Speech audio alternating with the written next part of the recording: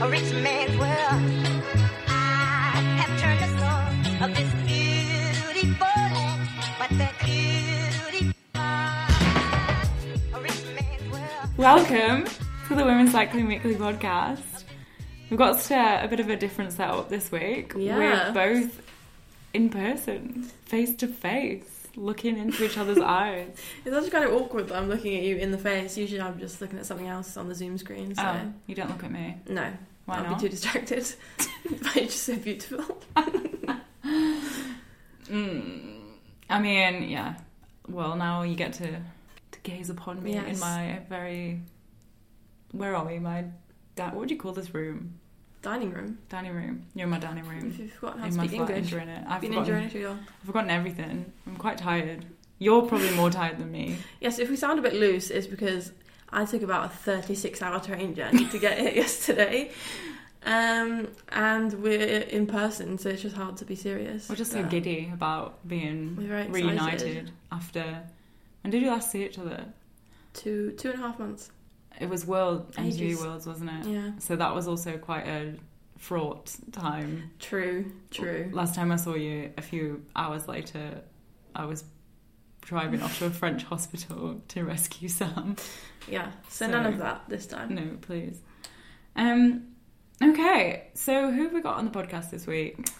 This week we have Cara Lilly, who founded recently something called the Undaunted project, which you may have heard about. Our colleague Betsy Welsh, who was also on the podcast a few weeks ago, reported on this in Velo News. It's a new project which is set up to support kind of a mentorship system for women who are in cycling racing at kind of any level. Like, it's about trying to make it as a career, but you don't have to be trying to aim towards pro. And yeah, it's going to be a mentorship program for women in North America for the moment, and she's got a lot of pros on board who are going to run about 4 months of regular mentoring for 30 women. And so yeah, we kind of just wanted to speak to her a little bit about that, about how the idea came around, what the project's going to look like, a little bit about Cara herself. She's a Canadian cyclist. She started cycling kind of later in life, so that's where she's coming from with this, in that it's something to help you get into it if you don't come from a more traditional background. So yeah, we spoke to her all about that. She makes reference quite early on in the podcast to something called the Homestretch Foundation, and it's not fully explained what that is. So Amy, do you want to just explain to the listeners what that is if they don't know? Yeah, so the Homestretch Foundation is a non-profit kind of, what would you call it, a organisation? Based in Arizona in the US, where it's basically... They provide housing for aspiring female riders, or actually current pros as well, maybe? I'm not sure exactly. I think it depends on your level. I think the idea is that it's for women who aren't currently being paid in cycling. Yeah. So it's just about providing, somewhere to live and train for female riders. So kind of a similar vein, but just to clear up what that actually is. And also, before we move on to talk about the news of the week, I feel like it would be remiss not to kind of make some kind of reference to the goings-on in our industry this week, which we'll talk about at length in the newsletter with more articulate thoughts, because right now it's kind of like there's not really much to say other than it's shit, and...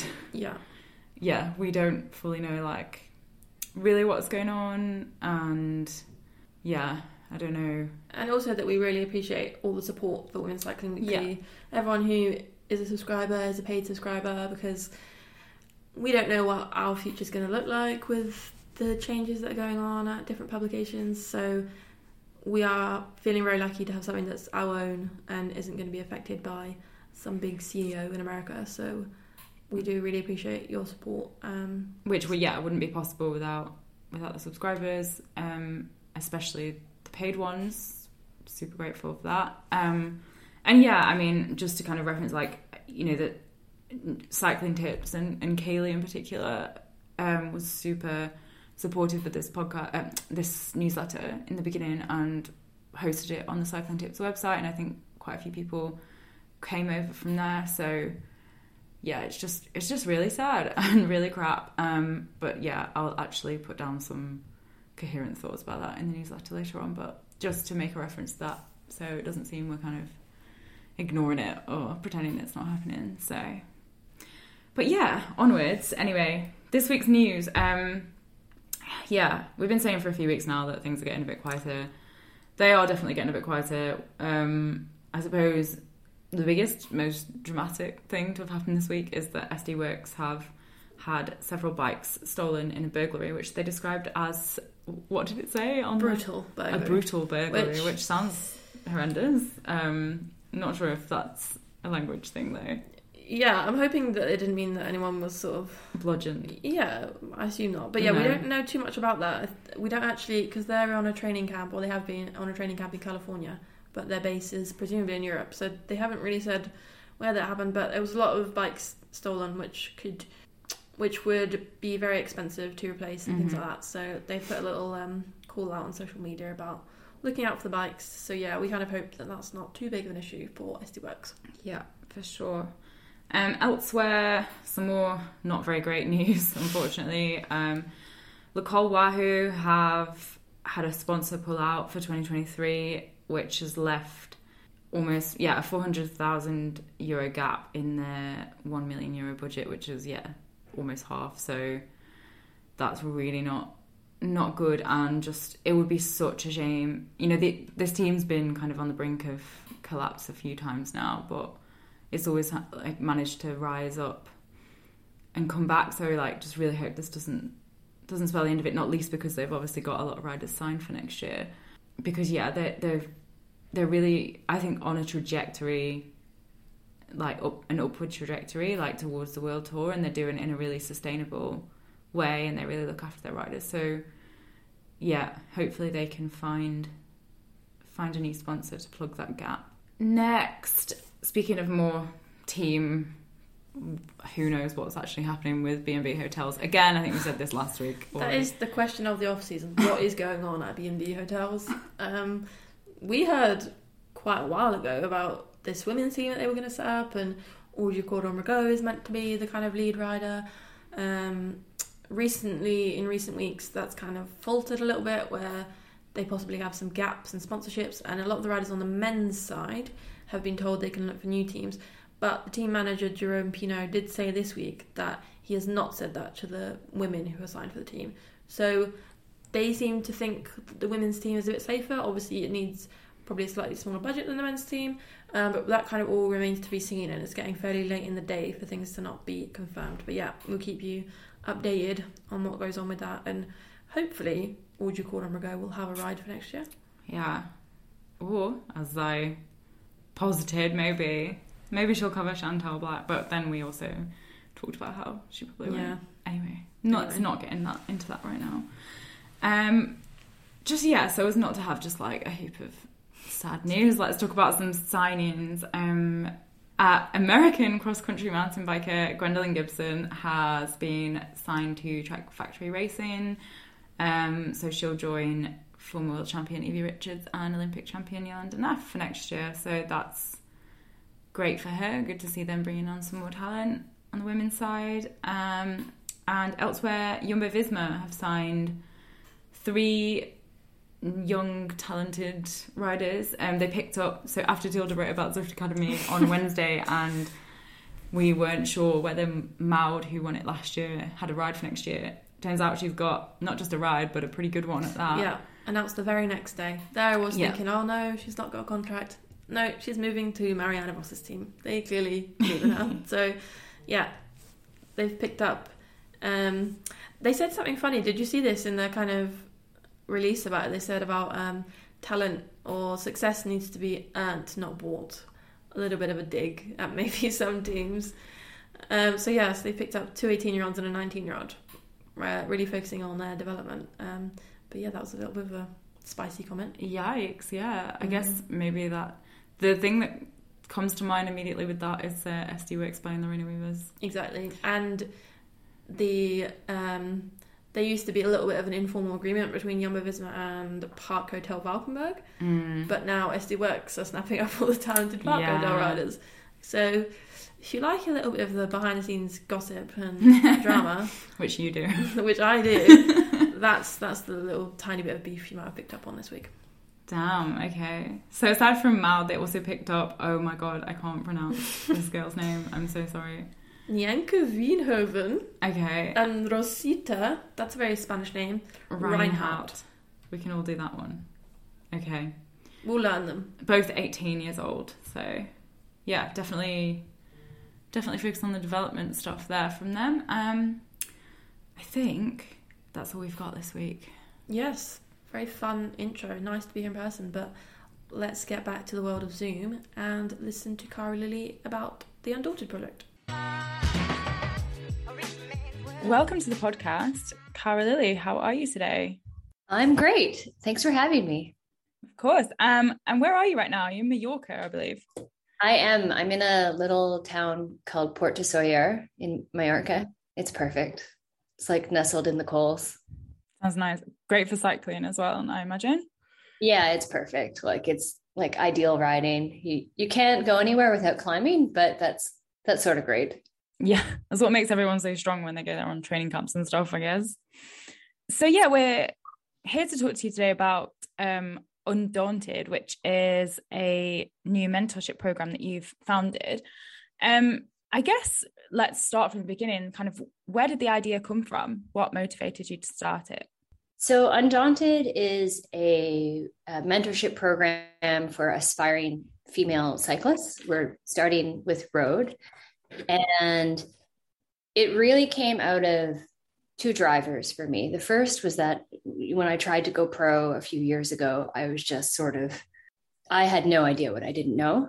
And there were so many areas of my own development that went well, but other areas that did not go well. And the amount of challenges that I faced trying to come up in the pro ranks, first in crits and with road racing, it was just so much that I wanted at some point a mechanism for women to much more easily get the knowledge and the community that they needed to actually progress. Usually when you're like a newly minted Cat 2, you sort of arrive and then you have like no idea, like what do you do next, right? So that was a major driver. And then the other driver was just when I was in my 20s, I had a mentor who sort of changed my life, and it was a profound experience for me. So I wanted to create ways that we could connect like people who really needed help to people who wanted to give it. And how long has this kind of been in the works? Has it kind of come around quite quickly, or has it been a long built project? Came up with the idea in August of this year. So fairly quick turnaround. And the entire thing has built up like extremely quickly. So I think I started speaking to Specialized in September, and they're our first and biggest sponsor. And yeah, it's November now, and we've launched, and we've had just a huge amount of interest. So that's a pretty quick build. And you touched on having your own mentor and how important that was for you. And I believe you came through the Homestretch Foundation. Was that part of the inspiration for Undaunted as well? Yeah, definitely. So when I stayed in Homestretch 2019 and 2020, and they just like from not knowing anybody in the professional field to like living with them and seeing what it was like to actually be an elite athlete. Like I got an amazing experience. It was super powerful. And I'd like to do that with Undaunted as well. The difference being, of course, that with Undaunted, we're doing primarily online Zoom sessions with mentors, with many, many mentors. And Homestretch is a much more intensive experience where you're actually living there. But yeah, definitely big inspiration. And again, you kind of touched upon it slightly, but to kind of be more specific, what are the big challenges and barriers that kind of aspiring pros face, and kind of the things that you've helped in your own life, kind of you've bridge the gap through mentorship, but what are those big things that kind of people might find that they're missing? That's such a lot. Yeah, no, it really is a lot. So all of the things that you might not know. Okay, so firstly, what takes you to perhaps like an elite level is not necessarily the same as what will help you rise to the next level. Mm-hmm. So like it is so important to be a good teammate and to show up well. So that's as a starting point, just having the knowledge of, okay, how do I approach teams? How do I conduct myself when I'm at a race? How do I be a good teammate? How do I represent sponsors well? Like those are all big questions. And then like the core fundamental stuff you also need, right? So nutrition, mindset, how do you pick a good coach? Like these are some fairly big questions that people struggle with. And so like we have 30 spots available in the program, and we had 289 applicants in a week. Wow. Just the need and the applications that like what people wrote in their applications for why they're actually applying was really like all over the map, but in really every case inspiring and pretty profound.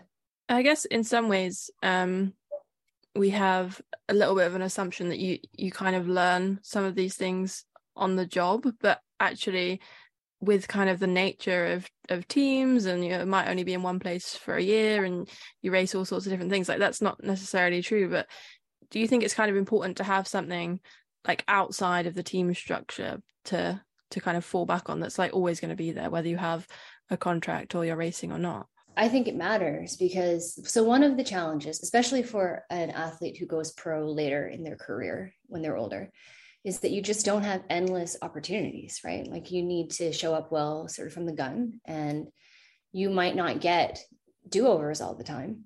So it's really, really important for you to sort of have basically the right attitude and approach from the start. And cycling such, as much as it's grown and as much as there's huge interest and fans, it's a small community, especially in women's cycling. So who you are, how you show up really matters, and how you present yourself really, really matters. And if you don't have that like sort of outside guidance, you might make mistakes that you could have avoided. And really the other thing is that teams, even the most inclusive, well-supported, great cultured teams, will still have some, you might not feel comfortable asking certain questions within your team environment, and you want to go outside that environment and say, okay, well, like, what do I do in this situation? Like, how do I respond to that? And to your point of, you sort of expect people to learn on the job. Absolutely. And there's going to be that regardless. But why not save yourself some struggle and heartache if we can, especially when the journey, females don't make very much money in the sport coming up. And so like, that's really hard. It's already hard. Why not just help each other out and make it a bit easier? And you talk about how it's already hard for women in the sport. It's particularly hard for people from non-traditional cycling countries like North America, Australia, places like that. So because this mentorship program is aimed at North American riders, is that right? Yeah, it is. So I'll be honest, the main reason we have it at North American riders is just time zones. So we just needed an easy mechanism for everybody to get on a Zoom call. And we had interest from the UK, Germany, South Africa, and France this year outside of our North American group. And we're not going to be able to take them this year, but that just tells me that, this kind of program would have legs outside of North America too. But yeah, for sure, North America has some growth room. So we needed something. Yeah, and kind of not to dwell on that too much, but there is kind of at the moment, it seems as if the racing, particularly the road racing scene in North America is struggling quite a bit. So I guess, like most of the racing's in Europe. So although obviously the mentorship is needed everywhere, I suppose it's perhaps more needed for those who aren't coming into the sport from the traditional kind of backgrounds like Belgium or places like that. Yeah, I think that would be fair. I think that'd be fair to say, especially like I come from a small area in Canada, and there is no such thing as a large peloton size in Calgary, Alberta. Like you just ride with the men, right? So how do you go and then start racing in the US, and then how do you go start racing in Europe? That's it. It's just a huge learning curve, and very few people locally will know how to do that. So you really do need somebody to say, okay. Whereas I guess if you're in Belgium, it's such a huge sport. It's much different. Yeah, so kind of coming back to the project itself, can you tell us a little bit about who is on board in terms of the mentors? I know there's some names that we might recognize, and kind of how they became involved. Yeah, sure. So we have a dozen mentors, and they're pros at different levels of their journey. Some are like super new into their journey. Some are like Lauren Hall, is a classics winner and a multinational champion. She was the first mentor I asked, actually. And she was like, I love her. She was an immediate yes. She was just like, this is a great program. Let's do it. And then from there, you might know Maggie Coles-Lister, who is a multinational champion in Canada and a track superstar. Emma Langley is the U.S. national champion, and they're involved with the project too. We have Caitlin Conyers, who's a multi-Bermudan national champion, who's also the Zwift Academy finalist. So she's one of our mentors. So we have people from sort of like who have exited their careers, who have been pros, and then we have 5 national champions, and then we have people who are coming up.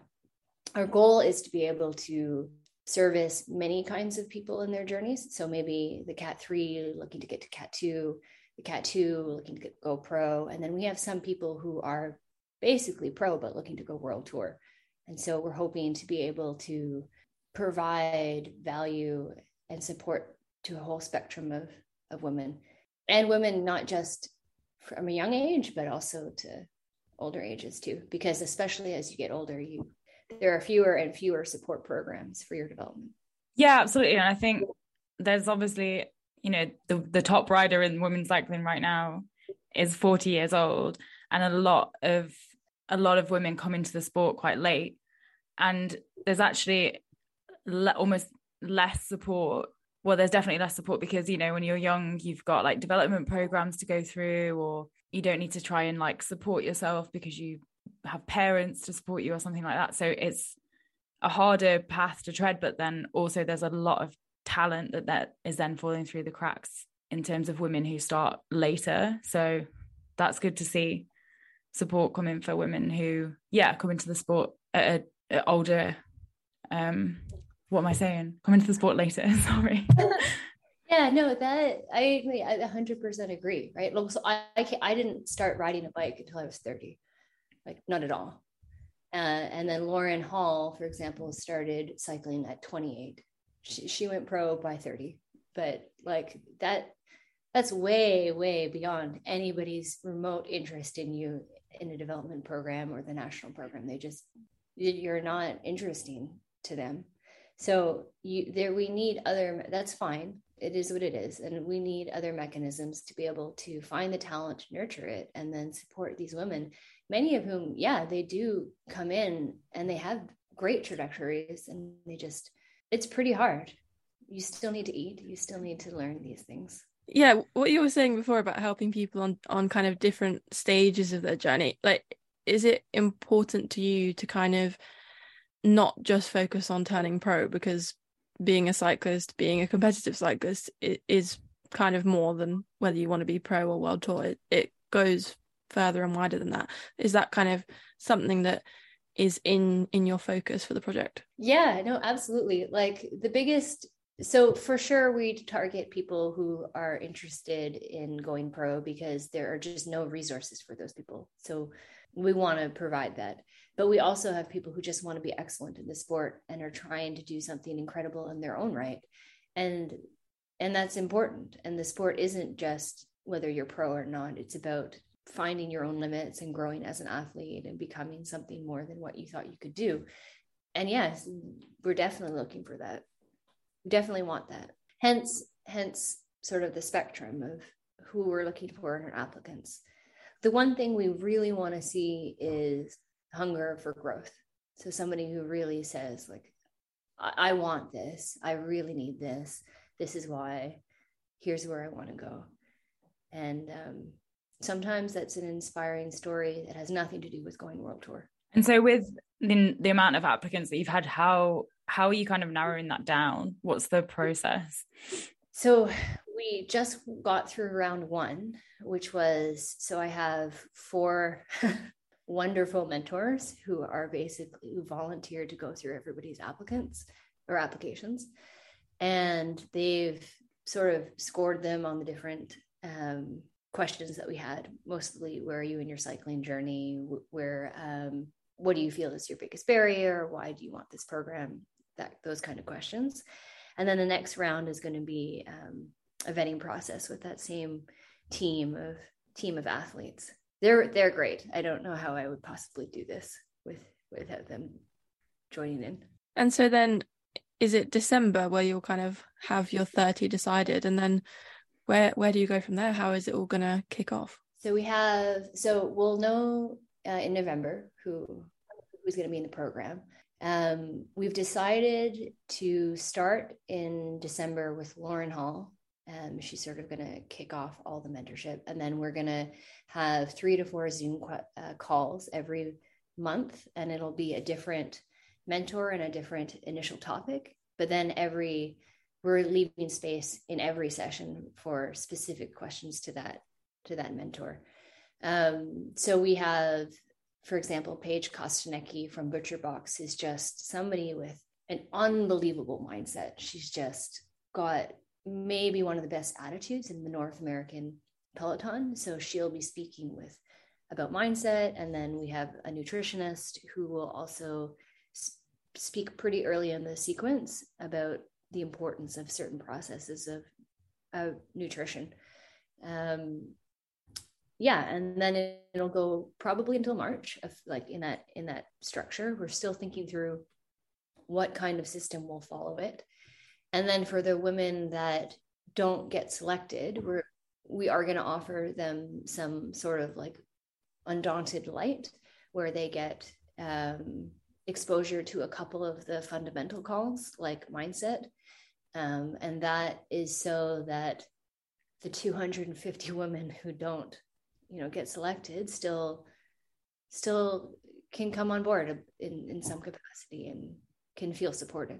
And you've got the support of Specialized and some other partners. Just tell us a little bit about kind of how that came about and how important it is to have the support, because I believe you originally had 20 spots and then it rose to 30 after some, I'm not sure if it's Specialized or other partners came on board. So obviously, they're making it possible. Yeah. So Specialized provides support directly to our athletes. So they're really our launch partner and our athlete support partner. The pledges are $200 pledges that go towards opening up spots. They help cover the actual costs of running the program, and they have been entirely grassroots fundraised. So like bike shops, some teams like Project Echelon, which is the male team, gave a pledge. We have individuals. We have a whole bunch of people just from around the community basically saying, okay, we want this, we want to do this. And I put out a post basically saying we're at 20, like help us get to 30. And they, within a very short period of time, rose to create more room for the women, which was so awesome. But Specialized was probably the 5th individuals last organization that came on board to Undaunted, which is, I think, pretty incredible because they're a huge company. And we had nothing to start with. And they were basically like, yep, sounds good. Let's go in. Let's support your athletes. So not only obviously they're offering credibility, but they're giving athletes, valuable gear and bike support. And that's just, it's huge both for this year, but also in years to come. Definitely. I think it's really good to see big bike brands kind of reaching into their pockets for not just pro racing and sponsorship that way, but also just grassroots stuff and supporting every level of cycling and projects like this. So, well, and I mean, you would not believe I've had hundreds of conversations around Undaunted, and most people are like, what are you doing? Like, we'll wait until we've seen it actually launch. So to their credit, they were like, yep, we're in really quickly. Like, and both the US and the global team know about us, which is sort of unreal. That's brilliant. Yeah. That's really good. Yeah. And also so nice to hear that, local bike shops and stuff like that have given support. I think that's just a real testament to the cycling community and how strong it can be. Yeah, agreed. Like people have been, there are a couple times where I saw pledges or messages come through that made me emotional, because I'm sitting there. I have no idea who this person is. I've never heard of In Velo Veritas from California, but they're making a pledge and stepping up so that some woman that they have no idea who they are is going to get support.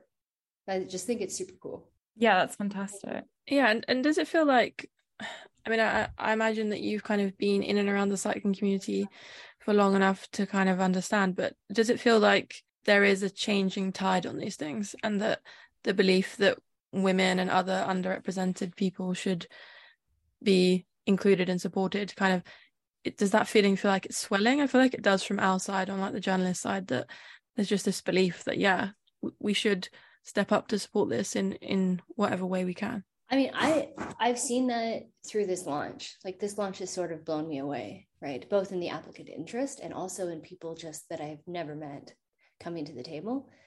For example, I had a conversation with the owner of Project Echelon, which is a team here, and he hadn't started a women's team, but he was looking for a way to support women. Like, he was actively looking. And so for him, this was, okay, perfect. Let's actually do something. And so I think, there's a big difference between saying you're supporting women and actually making it happen. And a lot of people are it seems to me, like at that point where they want to actually act. And you see the same thing? Yeah, definitely. And I think, we see a very top end of it, like in terms of the pro side, but even, the amount of work that's come our way and from publications that want to put the money and effort behind this growing thing and telling these stories, and the number of subscribers we have that are just interested in all levels of women's cycling. And yeah, we kind of, it almost now, like the pro level of it is the least interesting thing to us in some ways, and actually looking at all the other levels and what's coming up and supporting that, because you only have the top level and the pro level and what we kind of focus on because of everything that happens below it, right? So yeah, I think there is a real kind of widening of the net, and it's not just about having 10 world tour teams anymore. It's about kind of building a pyramid, if that makes sense.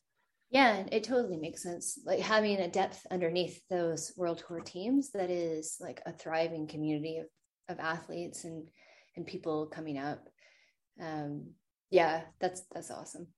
Yeah, we always talk about how it's a refrain on this podcast and our newsletter, on the other podcasts we do, about the importance of development, because there's been a lot of attention at the very top of women's cycling in recent years, but not so much at the lower levels, which is where all this talent is coming from. So it has to be nurtured and supported. So yeah.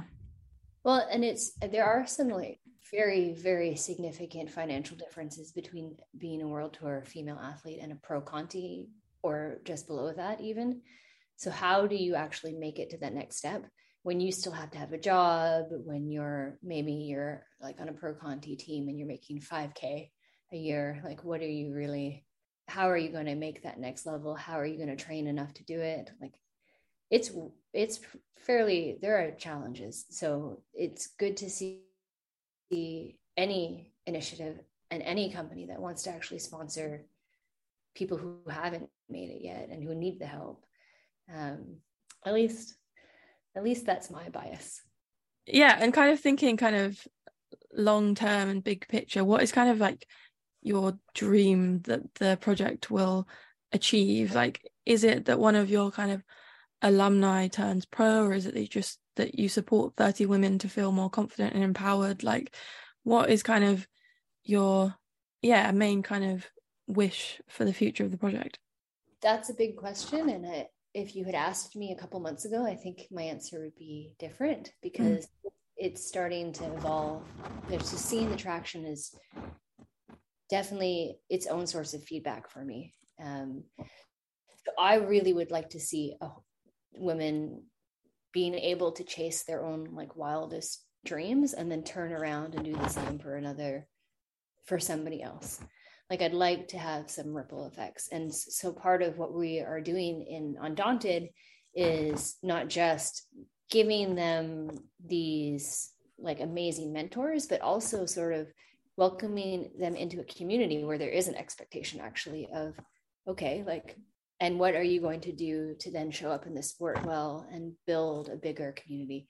I don't know where that exactly leads us. So for sure, I think that some of the women that are applying that we have started to narrow down will go all the way. Like, they're really impressive people.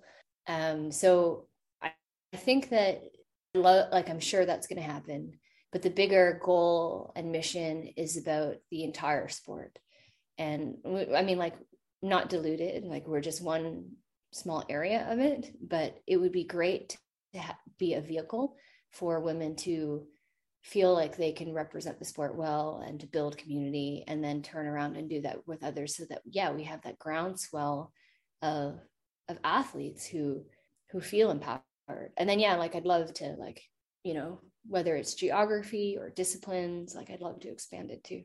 Well, I guess one other thing that our listeners will probably be interested in is how can they kind of support what you're doing? So our first round is closed, but we would love to have the next round, and we'd love to build out. So I'd say that we're findable at Undaunted. I guess it's an underscore. I don't know. The Art Project is our Instagram handle, and there are links there where you can pledge athletes, and any athlete that is pledged now going forward will raise funds for the next round, which we want to launch. And that's definitely a big one. The other thing that you can do is reach out to us if you have industry or company connections that might want to help us bridge out to the next group. We're also thinking about running some events, like in live events during the summertime. So we'd love to pair up with local communities, rides, bike shops, to run things to support people on a local level. Great. Okay. So if you're listening, subscribers, we know you're all very passionate about women's cycling, obviously, otherwise you wouldn't be here. So if you can help or you want to support, then you know where to go. So I guess that just leaves us to say thank you so much for your time today, Cara, and good luck with it all, because it's a fantastic project and it's a really great initiative that's very necessary within women's cycling. So congrats on the launch and good luck with the rest of it. Thank you. And thank you guys so much for everything you are doing to promote women's cycling. It's super awesome to talk to you and to see what you guys are doing. I can't believe you have, well, I guess I can believe, but your base it's encouraging that this many people care about the sport. Yeah, definitely. We feel the same way. It's great to see, just how many people are sort of coming on board with women's cycling at all levels, like we talked about. So yeah, we appreciate everybody who supports us, and I'm sure you're the same with Undaunted too. So yeah, thanks for coming on. Thank you for having me. Another week where we talk to somebody who runs a kind of, has got up and set up a really good project for women's cycling off their own back and kind of really, yeah, just a passion project that's really helping other women in cycling. So it's really cool. Yeah, and I think the same phrase has come up now twice in a week about community building. That's the one thing I noticed, and I think that really is an important thing in the world in general, but also in women's cycling. About it is a competitive world, but we can share experiences and expertise and support each other, and I think ultimately that's how the sport grows. So yeah, it is really good to see these things happening, and it's very inspiring for us to see people just starting things off their own back. And yeah, I think mentorship and kind of resources for people who don't, weren't born in the middle of Belgium to a family of pure cyclists and their granddad is like Eddie Merckx. Thoroughbreds. It is good to have these things, and especially as Cara said, for older women coming in a bit later who have a lot of talent to bring but need the way to unlock it. It's really great. So yeah, make sure you keep up with what they're doing. Yeah, she mentioned everywhere that you can support. And we'll link them in the episode description. And while we're here in person, in this rare occasion, we've actually got something kind of different, kind of special for next week, because it's actually the 2-year anniversary of Women's Cycling Weekly. So we're going to record a slightly different podcast. Maybe we'll do a bit of a Q&A. We asked for questions in the newsletter, so there's still time to send those in. Ask us anything, like we said. Literally, what's your favourite flavour of cake? Otherwise, I'm going to have to go full Emily Mateless and just grill Amy with some really boring questions. So yeah, if you have any questions about anything we've done, yeah, that would be lovely. Literally anything. Mark the moment a little bit. Yeah. It's been a good 2 years. It has. So yeah, stay tuned for that next week. And thanks for listening. Bye. Bye. A rich man's world. I have turned the soul of this beautiful land, but the beauty much. A rich